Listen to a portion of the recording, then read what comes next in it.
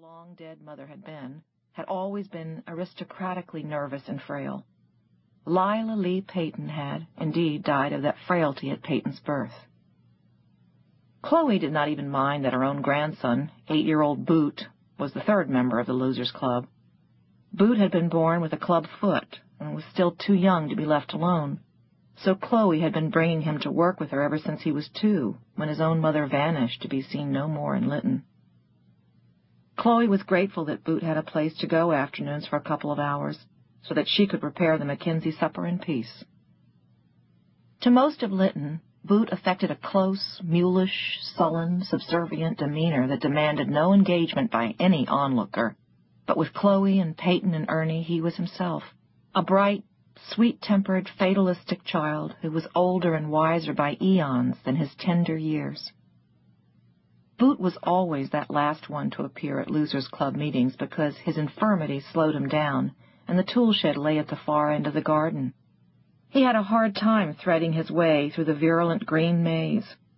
They could hear the clump scrape of his heavy leather boot on the gravel path long before his cheerful caramel face appeared in the doorway. It gave them time to change the subject if they had been talking about him, or some topic that might be offensive to him. In Lytton, Georgia, in 1961, there were many of those, though in truth Boot would not have been offended if they had reached his flaring Dumbo ears.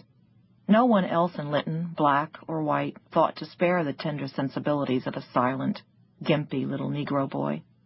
Wise, pragmatic Boot did not mind. He knew that Peyton and Ernie edited their conversations sometimes when he approached.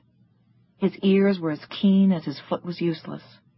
He appreciated the gesture of the stopped conversations, though, and always pretended that he had not the faintest idea what they had been talking about. "All right," he would pipe, heaving himself down on the ottoman and breathing deeply from negotiating the garden of inspiration. "Who done the dumbest thing today?"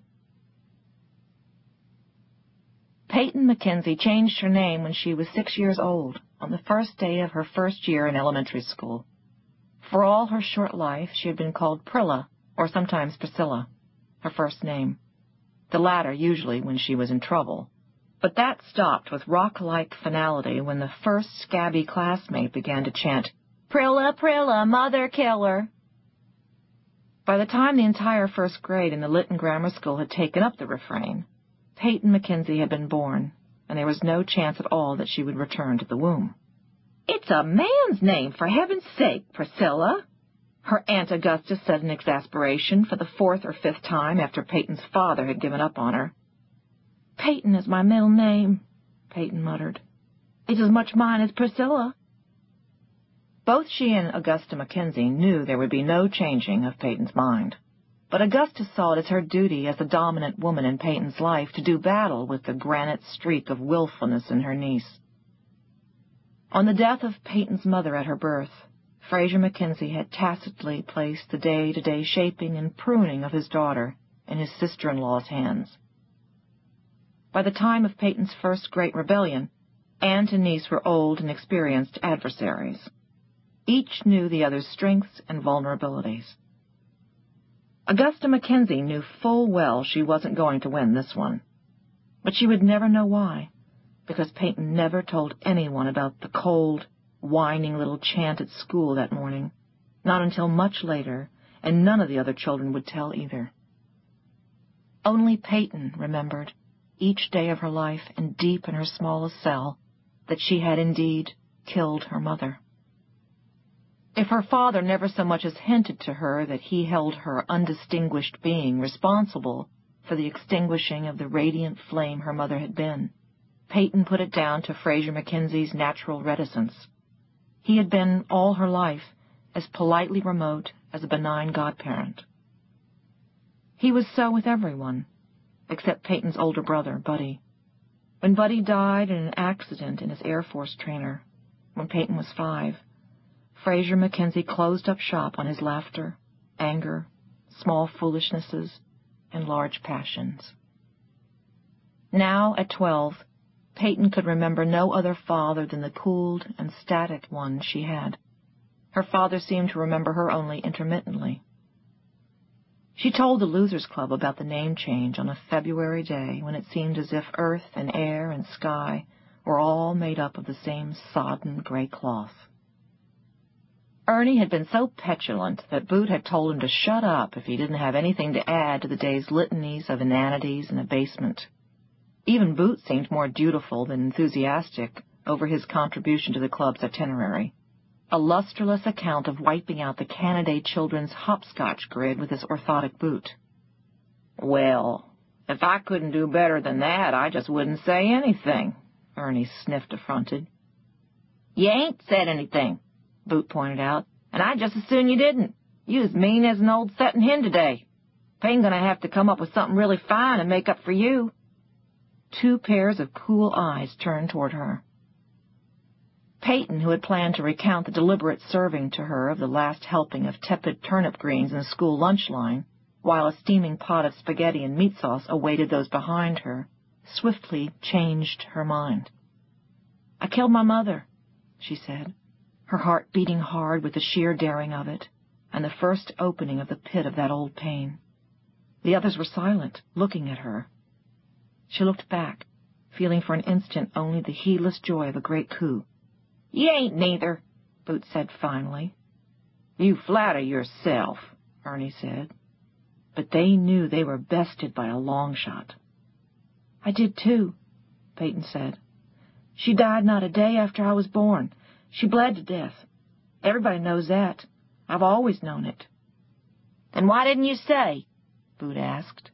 He was having a hard time relinquishing his sultancy of humiliation. "You'd have only said I was showing off. Ernie, you did say it, and not only did I kill her, but when I was in 1st grade, I changed my name to Peyton because the kids were singing a song about Prilla, Prilla, Mother Killer, and I made it stick, too." She folded her arms over her thin chest and looked at them complacently. Nobody was going to touch her on this day, and perhaps not on any of the following ones. "Well, I guess she certainly must have had a fleeting moment of deathbed regret for her actions 9 months before," Ernie said in elaborate distaste. "What do you mean?" Peyton said. She could feel her crown slipping away from her. "He means he bet she saw her she fucked your daddy on the night she got you," Boot said, his good humor restored. "Yeah, man, that was one sorry fuck. That was a killer." "My mother did not fuck," Peyton said, her face flaming with the audacity of the spoken word as well as the sheer idiocy of it. Of course her mother had fucked. Here she sat, didn't she, on this gray day, years distant from the fatal fucking. Peyton knew what fucking was. You could not live in a small southern town in deep farm country in the company of strapping bus kids from the farms who not only knew what it was, but were actually doing it and not know. It was just that she did not know how it was accomplished, and simply could not imagine. "Well, if she didn't fuck, you must have been the result of an immaculate conception, and from what I hear, it was way too late for that," Ernie said snidely. "What are you talking about?" Peyton said, knowing she was going to hate whatever she would hear. "Nothing. Forget I said anything. Everybody knows your mama was a saint," Ernie said, and would say no more. He picked up the Inferno. "Meeting adjourned," he said coldly. "I have better things to do than sit around with infants and talking about fucking." They watched him for a couple of minutes, but he did not look up, and finally Boot said, "Come on, Peyton. He's just mad 'cause you outdone him. Let's go to your house.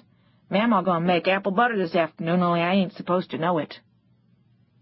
At the edge of the gravel sidewalk that gave over to the front walk of Peyton's house, he looked up at her. "You really kill your ma?" he said.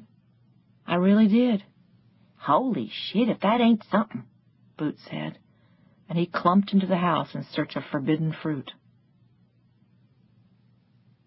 "Tell me about my mother," she said to Chloe the next morning at breakfast. It was Saturday, but Fraser Mackenzie had already gone out to the office above the garage, and Peyton was heavy with the shapeless hours ahead of her. There was no Losers Club on Saturday. "I done told you about your mama 1,000,000 times, Chloe said, but she said it softly. She had long sensed that the private mythology Peyton had spun around her mother was as necessary to her as air and food. "Well, tell me again.